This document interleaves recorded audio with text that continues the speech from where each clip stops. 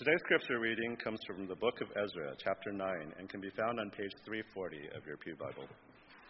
Well, at least most of your Pew Bibles.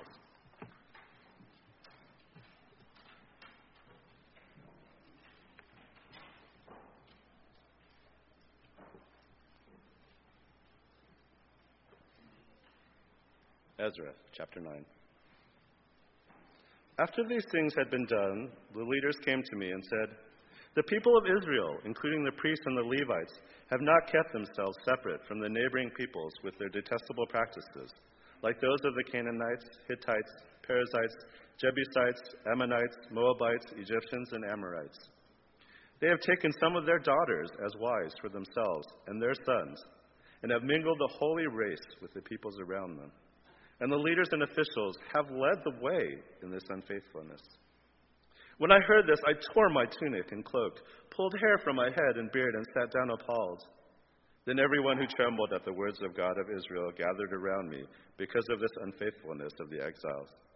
And I sat there appalled until the evening sacrifice. Then, at the evening sacrifice, I rose from my self-abasement, with my tunic and cloak torn, and fell on my knees with my hands spread out to the Lord my God and prayed, "Oh my God, I am too ashamed and disgraced to lift my face to you, my God, because our sins are higher than our heads, and our guilt has reached to the heavens. From the days of our forefathers until now, our guilt has been great.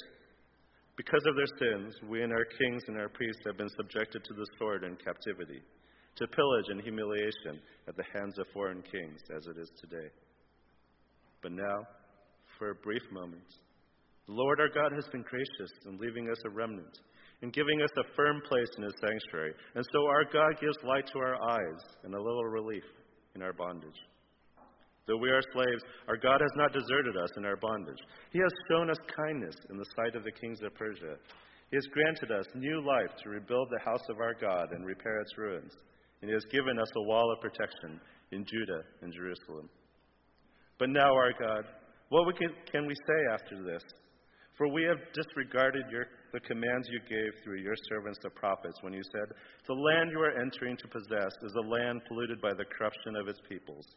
By their detestable practices, they have filled it with their impurity from one end to the other.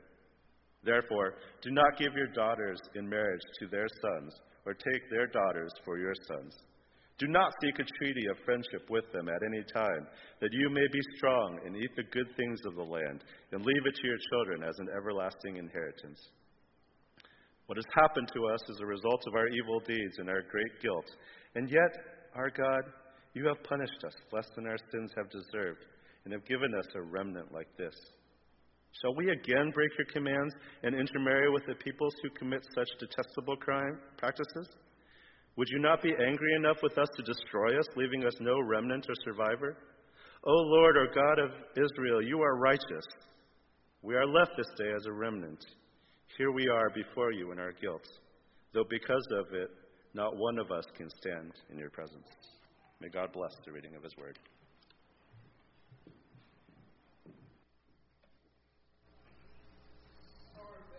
If this is the first week that you've come to our church, or if you come only irregularly, you've picked a heavy passage, or a week where we're going to address a difficult topic.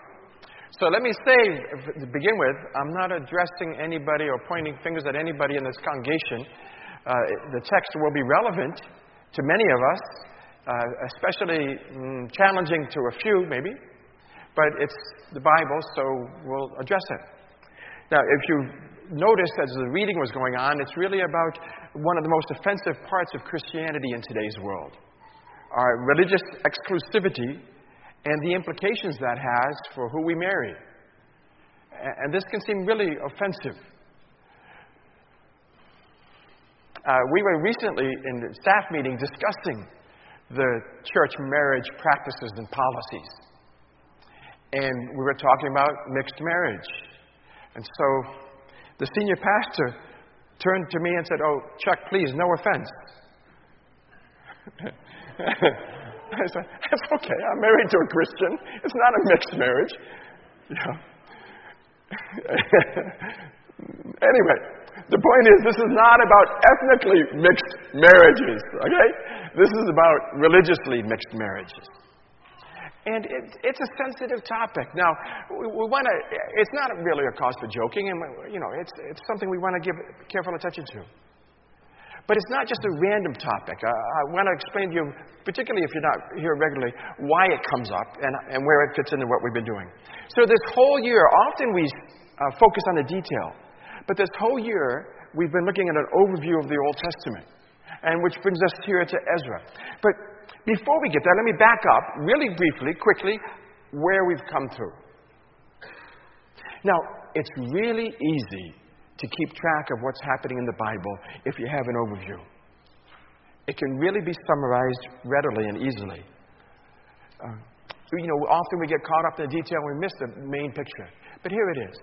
Throughout Scripture, the regular pattern, this pattern from beginning to end is always this. From Old Testament to New Testament, the pattern is always the same.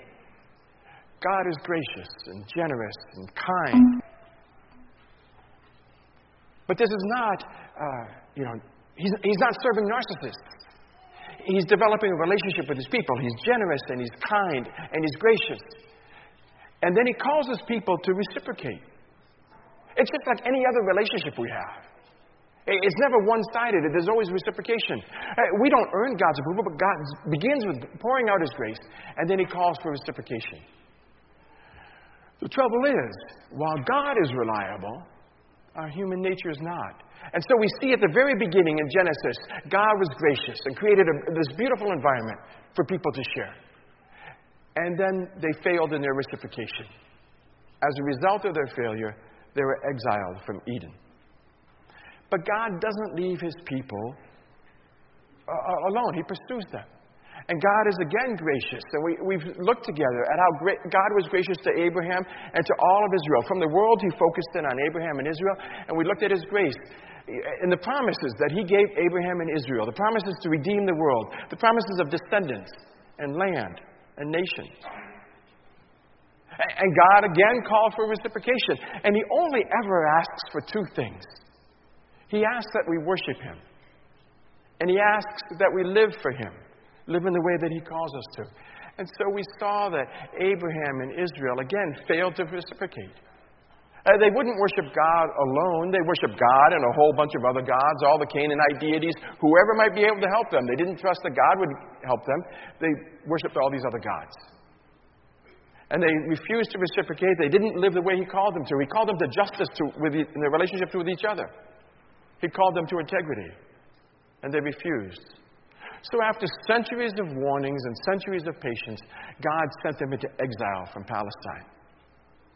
Now where we are is that God has brought them back again. Again, grace. While they were in exile, after their country had been destroyed, many of their people had been murdered or in war, God called them back. He called back the descendants, and he gave them their land. And he asked them, invited them to have learned the lesson and now to reciprocate. And he calls them back in the book of Ezra. We're in the book of Ezra today. He calls them back at the beginning of Ezra, and he calls them to reciprocate. And the question is, will they? Will they worship him, and will they live for him? And the first thing they do is they build this temple to worship. We saw that in Ezra 3-6, and we saw Haggai and Zechariah all supported the building of this temple. Positive sign so far.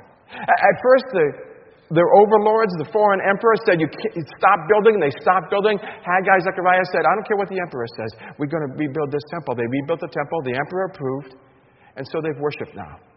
They're reciprocating for God. But now, here comes another test. Are they going to... and then the second wave came in Ezra 8. The second half of the book, a second wave of people comes in. This is 80 years after the first wave of immigrants. Now a second wave of immigrants in Ezra chapter 8. And Ezra, for the first time, comes. And now the question is, not only are they going to worship God, but are they going to obey him?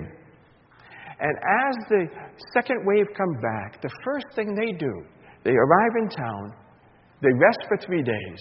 On the fourth day, they go to the temple. They make offerings to God, and they worship. So far, so good. But the question is now, are they not only going to worship, but are they also going to live for God? Will they follow His paths of virtue? Now, we want to look at the broad picture and then the specific application. The broad picture is, will they live for God? Will they follow His law? And this is really Ezra's role. This is the first time that Ezra's come back. The book is half over. Here's Ezra's introduced to the situation. He's introduced to the context. But why Ezra? Why is he so prominent? Look at the description of Ezra in chapter 7. Ezra chapter 7, verse 6.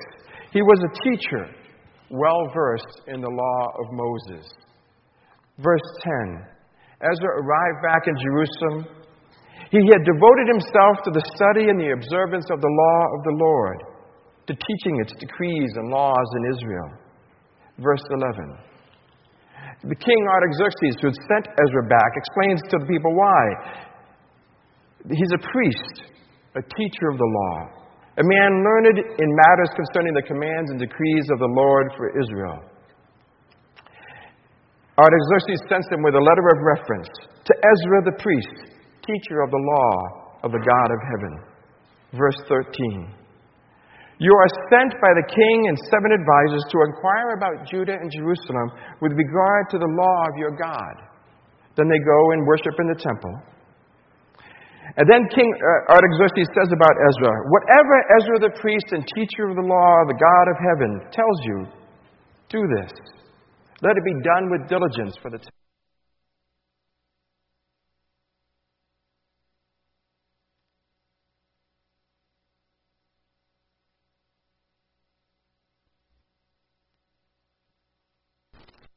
laws of your Lord. You are to teach anyone who doesn't know them. See, throughout Ezra's ministry is to teach the law. It's not enough that the people worship. They must also obey. And these are the only 2 things that God has ever asked from the beginning of time. In Eden, worship and obey. Abraham and Israel, Moses, worship and obey. And now they come back from exile, and God has been gracious to them to bring them back to the land. And He says, worship. And they build the temple, and they worship it. And now He says, obey. And Ezra comes back to teach them the law. Now, the general thing we need to learn from this is crucial. It's crucial for America today. Because we have a culture that is shifting away from the cognitive to the emotive. So we have a culture where worship is still valued, particularly emotive worship. And this is essential, and this is half of what God is asking of us. But the other half is obedience. Obedience to Scripture, to what God has revealed for how we are to live. He's called us to follow Him. He expects us. This is part of our reciprocation, our proper response to the God who's been gracious. In their case, He sent them Ezra to teach them the law of Moses so that they would be careful to do all that He's asked. And throughout chapter 7, 10, 15 references to Ezra and teaching the law. And it's why we do what we do here. Teaching from Scripture, Bible study as part of our fellowship groups. It's not the only thing we do. Worship and fellowship and outreach are crucial. But we can't be a God-honoring, obedient church without Scripture, without paying careful attention to what it tells us, and without obeying it. So that's the general lesson we learn from the second half of Ezra. But then the specific lesson comes up immediately in chapter 9. And they knew it. They brought it to Ezra himself. After these things had been done, chapter 9, verse 1, the leaders came to me and said, the people of Israel, and not just the people, but even the priests, even the Levites, even the religious leaders of Israel, they haven't kept themselves separate from the neighboring peoples with their detestable practices, like those of the Canaanites, the Hittites, the Perizzites, the Jebusites, the Ammonites, the Moabites, the Egyptians, and the Amorites. They've taken some of their daughters as wives for themselves and their sons, and they've mingled the holy race with the people around them. We touched on this briefly a couple of months ago in the case of Solomon. You remember why Israel went into exile in the first place? Because religious intermarriage had led them to religious shared practices. They began worshiping other gods, and God sent them to exile. Now they've come back from exile. And they're going back within 60 years. They've gone back to the same practices. Ezra confesses before God in verse 6.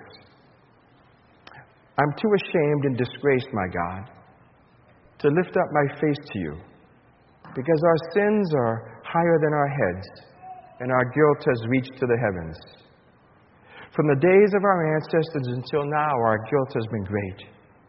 Because of our sins, we and our kings and our priests have been subjected to the sword and captivity. So the first thing Ezra does in response is to confess their corporate sin before God. Then he reminds himself and all those who are listening to his prayer of God's great grace. We never obey to earn God's grace. The relationship starts with God's grace. Verse 9. Even though God had sent them into exile for their sin, and he had justly sent them into exile, verse 9. But now, for a brief moment, the Lord our God has been gracious in leaving us a remnant, giving us a firm place in the sanctuary. God gives light to our eyes, relief in our bondage. Though we are still slaves, still an occupied country, our God has not forsaken us in our bondage. He's shown us the kindness in the sight of the kings of Persia. He's granted us new life. So Ezra's thinking about life begins with this. God has been generous. Though we offended him, he sent us into exile. God has been generous. He's called us back. He's given us a new life in a new land. He's brought our descendants back to the land he promised. And now, in response, he says, verse 10. Now, our God, what can we say after this? After you've been gracious to us, what can we say for ourselves? We've forsaken the commands you gave us through your servants, the prophets. You said, the land you're entering to possess is polluted by the corruption of its peoples. By their detestable practices, they filled it with impurity from one end to the other. Don't give your daughters in marriage to them or your sons. Do not seek a treaty of friendship with them. He's saying, keep yourselves religiously separate. Keep yourselves separate from marriage so that you can keep yourselves separately religiously. God, after your grace, what can we say? You've told us this, and we haven't done it. Verse 13. The previous exile, what happened to us as a result of our evil deeds and our great guilt? And yet, God, you've been gracious. You've punished us less than our sins deserved. You've given us a remnant like this. Shall we then break your commands again and intermarry with the people who commit such detestable practices? Wouldn't you be angry enough to destroy us, leaving us no remnant or survivor? You see how serious this is. God calls us not only to worship, but also to obey. And the law is there, the Scripture is there to guide us in our obedience. And here's a case in point. The Jews were marrying non-Jews, and inevitably, their religion was going to intermingle. They would worship their gods, and they would worship the gods of their spouses. And God said, I have forbidden this. And Ezra says that you've been so gracious to us. What if we turn our backs on your grace again? What will happen to us then? Now in Ezra, we won't look at the detail, but Ezra chapter 10, in Ezra they came up with a solution. We won't look at it in detail because this solution no longer works. I'll show you from the New Testament that this solution is no longer appropriate today. Convicted of their sin and their rebellion, they say, okay, we must act decisively. And they divorce their wives and send the children away. They took it that seriously. The New Testament endorses half of this, but not the other half. 1 Corinthians chapter 7, verses 12 to 15. Here's the change. There is no justification, even in a mixed marriage, for divorce. In 1 Corinthians, in the New Testament, what's happening is, Jesus came to the Jews predominantly, and he came to Palestine. But then the gospel begins to spread. And when the gospel spreads, you know how it is, particularly if you're married and a first-generation Christian. Who became a Christian first, you or your spouse? And they're addressing this question. Look, the Bible says, the only Bible they have, the Old Testament says, Jews should not marry non-Jews. Christians should not be married to non-Christians. What happened? I'm just converted. I've come to faith in Christ. What's going to happen? Should I divorce my spouse, like they did in Ezra? And God says, no. The Apostle Paul writes, if any brother has a wife who's not a believer, and she's willing to live with him, he must not divorce her. Any woman who has a husband who's not a believer, and he's willing to live with her, she must not divorce him. What they were worried about is that if I really want to have a heart for Jesus, I want to be pure and worship him and serve him. If my spouse worships and serves another god, or doesn't worship and serve this, will this contaminate me? Do we have to do what Ezra said to do? Do we have to divorce? And Paul says the influence doesn't work from the contaminated spouse to the uncontaminated spouse. That's not the understanding. Paul says, actually, you're a positive influence in their lives. They're not a negative influence in your life. So Paul writes, the unbelieving husband has been sanctified through the wife. The unbelieving wife has been sanctified through her believing husband. Otherwise, your children would have no spiritual positive influence. But as it is, they have that influence. Otherwise, your children will be unclean. As it is, they are holy. But his point is that if you've become a believer and your spouse has not yet followed suit, as Scripture elsewhere tells us, live an honorable life, worship God, serve him faithfully, be kind, show Christian character, and your influence may lead your spouse to faith, may lead your children to faith. Don't be contemptuous, arrogant, proud. Don't hassle them, pressure them into coming to the faith. Don't live Bible verses on the mirror so every time they comb their hair they see a Bible verse. By your life, attract them to Christ. That Paul corrects from the Old Testament. But this one he doesn't correct. At the end of 1 Corinthians chapter 7, verses 39 and 40, he deals with the case of a widow, but it applies more broadly in all marriage. Notice what he says about marriage. 1 Corinthians 7, 39 to 40. A woman is bound to her husband as long as he lives. But if her husband dies, she's free to marry anyone she wishes, but he must belong to the Lord.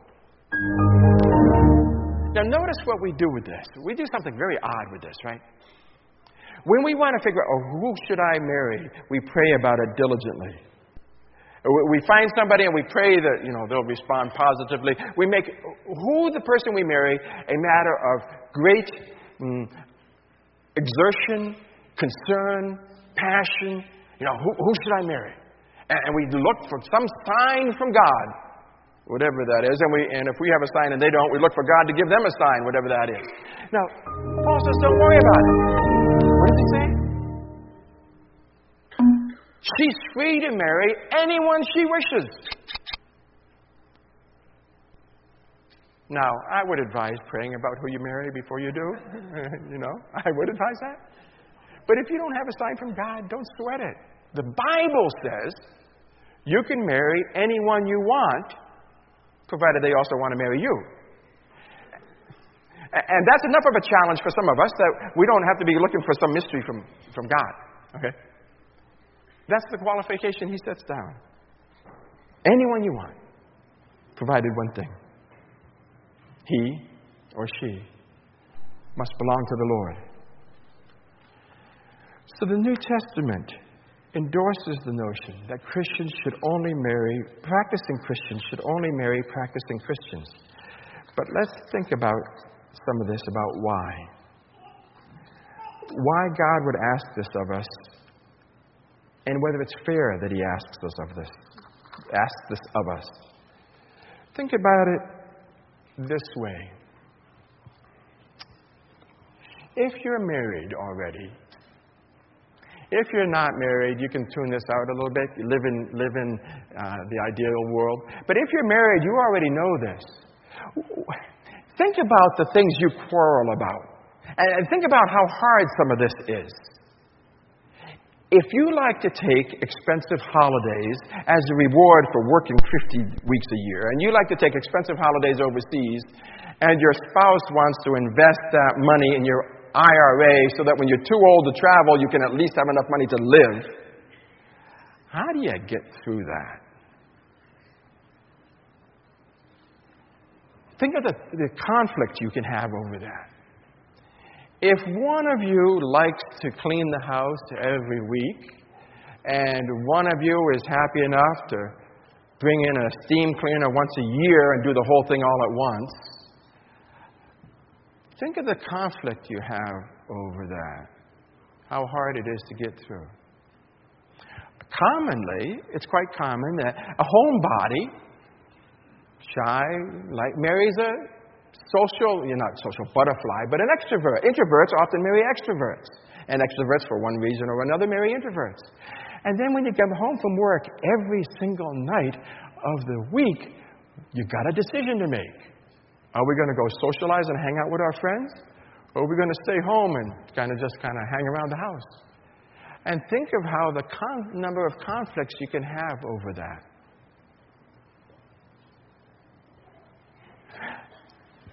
It seems that people who are fastidious and like to cover the tube of the toothpaste often marry people who couldn't care what happens to the top of the toothpaste.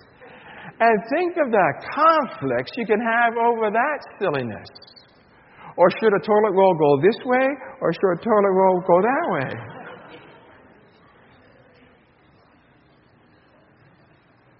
If we can have such painful struggles over this sort of thing, what's going to happen if my life is not centered on Jesus and my spouse's life is centered on Jesus? What's going to happen when my spouse says, when I say, hey, let's go away for the day to the beach, and my spouse says, sure, right after church. Little thing. What's going to happen when I want to spend money on a fancy vacation and my spouse says, well, we haven't given money to the work of God yet, church or non-church, wherever you give your money. How are you going to decide about how much money to give and where? What's going to happen if you have kids and do we bring them to church or do we not bring them to church? What happens if one of those kids decides, oh, I'm not going to be an engineer, I'm not going to be a doctor, I'm not going to be a lawyer, I'm going to become a pastor, and I'm going to become a missionary and not make much money? What's going to happen with how you raise your children, not just day to day, but what goals you set for them in life? This is not simply a matter of ethnic or religious purity. It's a matter of common sense that if my life is governed in one direction and my spouse's life is governed in another direction, you don't have to face these things before you get married, but you're going to have to face them, some serious ones, after you get married.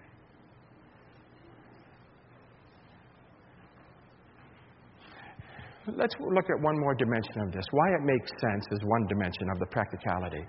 The other dimension of the practicality is how hard this decision is to make sometimes. Realistically, if we follow this teaching, this reduces the number of people we can choose to marry. And not so much in this church, but in some churches, it really reduces the number of eligible people for women to marry. Because while we have a lot of men in this church, some churches are strongly female. So it raises the prospect of somebody not getting married at all if they marry only in the faith. And that's a huge thing to ask of anybody.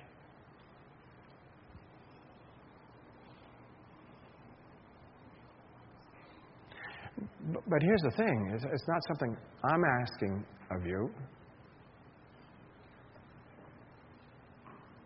It's something that Jesus asks of us. Remember in Ezra chapter 8 or 9, and when they said, God, you've been gracious, you took us back from exile, you brought us into the land. And now, how can we hold our head up and do this? We're in a much more gracious, but also challenging position than they were. All God had done from them was to keep them alive. Keep them safe for 3 or 4 months while they traveled back. Give them a new life with some of their family in a new land. That's all God had done for them. It's a lot, but that's all.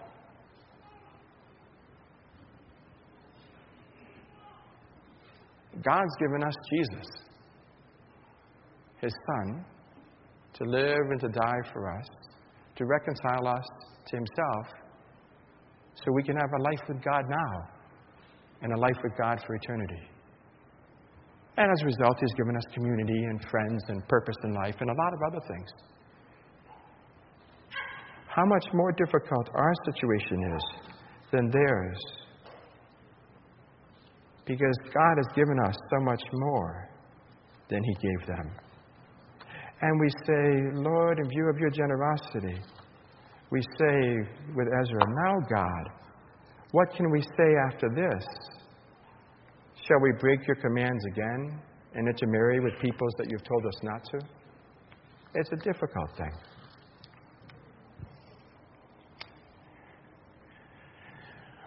Once when I was talking with the missions committee of another church, they asked for my advice in a case. They said, well, what would you advise to missionaries who are living in a creative access nation, in a dangerous nation? These missionaries are living in a Muslim nation. Their neighbors have just been killed. Their colleagues, missionary colleague neighbors have just been killed. Now this couple has to decide whether they come back to the U.S. or whether they stay there with their kids. Does the husband risk his life? Worse, does he risk his wife's life? Worse, does he risk his children's life? Do they stay in the field or do they come back? What would you say? Now, the answer to that is really, really easy. I don't tell them anything. Only Jesus can ask that of them. And they got to talk to Jesus about it and figure out what He wants from them. In that case, the Bible doesn't give them an answer. And I'm certainly not the one to give them an answer. Only Jesus can, because He's the one who's been gracious to them. But in this case, the decision is easy, but painful. Because Scripture tells us what God wants of us. So it's a hard choice. Often it's a very hard choice. But let's not exaggerate actually how hard it is. Let's consider this. We've heard a lot about same-sex marriage recently. Let's say somebody has SSA, same-sex attraction. I mean, they don't choose it. Whether they're born or they don't choose it. It's not a willful conscious, oh yeah, I want to marry somebody of my same gender. But what does God call them to? Hey, can we legitimately say God calls them to celibacy and deny what God calls us to? Or let's say we have dating couples. And you know, American dating practices, it's very easy to cross the line. And God sets down a line for us. And it's very easy to cross the line. And what do we say to a dating couple? Well, don't cross the line. But I can ignore this part, even though you shouldn't ignore that part. Or somebody who, from one circumstance or another, somebody perfectly godly and serving and worships God, and somehow they just never connect with somebody to get married. They're lifelong singles. And God calls them to certain conduct and purity. And what do we say to them? Don't worry about it. Or do we say to them, oh, no, you must live pure, but I don't have to follow Jesus. Or what do we say to the married? When the Bible says, don't get a divorce. Work it out. To the extent that it's within you, work it out. If you get divorced, that's one thing. But don't initiate a divorce if you're a believer. And what do we say to them? Well, yeah, you've got to follow Jesus, but I don't have to follow Jesus. Or what do we say to the married who have an opportunity to commit adultery? Now, happily, this one our culture agrees. Most of our culture will say adultery is a terrible thing. But what do we say to somebody who's thinking about adultery or committing adultery? No, you can't do that. But Jesus is more tolerant and gracious to me. I can disobey this teaching, though you can't disobey that one. This is a really hard teaching if we're already involved intimately with somebody we care deeply about. And Jesus says, no. Now, it makes a whole lot more sense to listen to Jesus before you start a relationship than to get 3/4 of the way down the relationship and then listen to Jesus. And we can get so far into a relationship where we've already made our choice to disobey Jesus. But this is not a choice that's a lot harder than what God has called many of His people to, even today. This is a hard choice. But it's not an impossible choice. It's not harder than what God calls many people to. But here, to my mind, is the clincher. No matter what He calls other people to, and how our decision compares with theirs, this is hard, but it's still not nearly as hard as what God called His Son to for us. God has been incredibly gracious and generous. And He calls us now to reciprocate, even when it's painful. But now, O God, what can we say after this? Shall we then break Your commands again after You've been so faithful to us? Let's pray together. Father, sometimes Your Bible shows us all the great things You've done for us, and we thank You for those. But sometimes Your Word, sometimes You call us to reciprocate in painful ways. We ask You to help us, that Your grace so might capture our hearts, that our obedience would not seem like a hard choice. In Jesus' name, amen.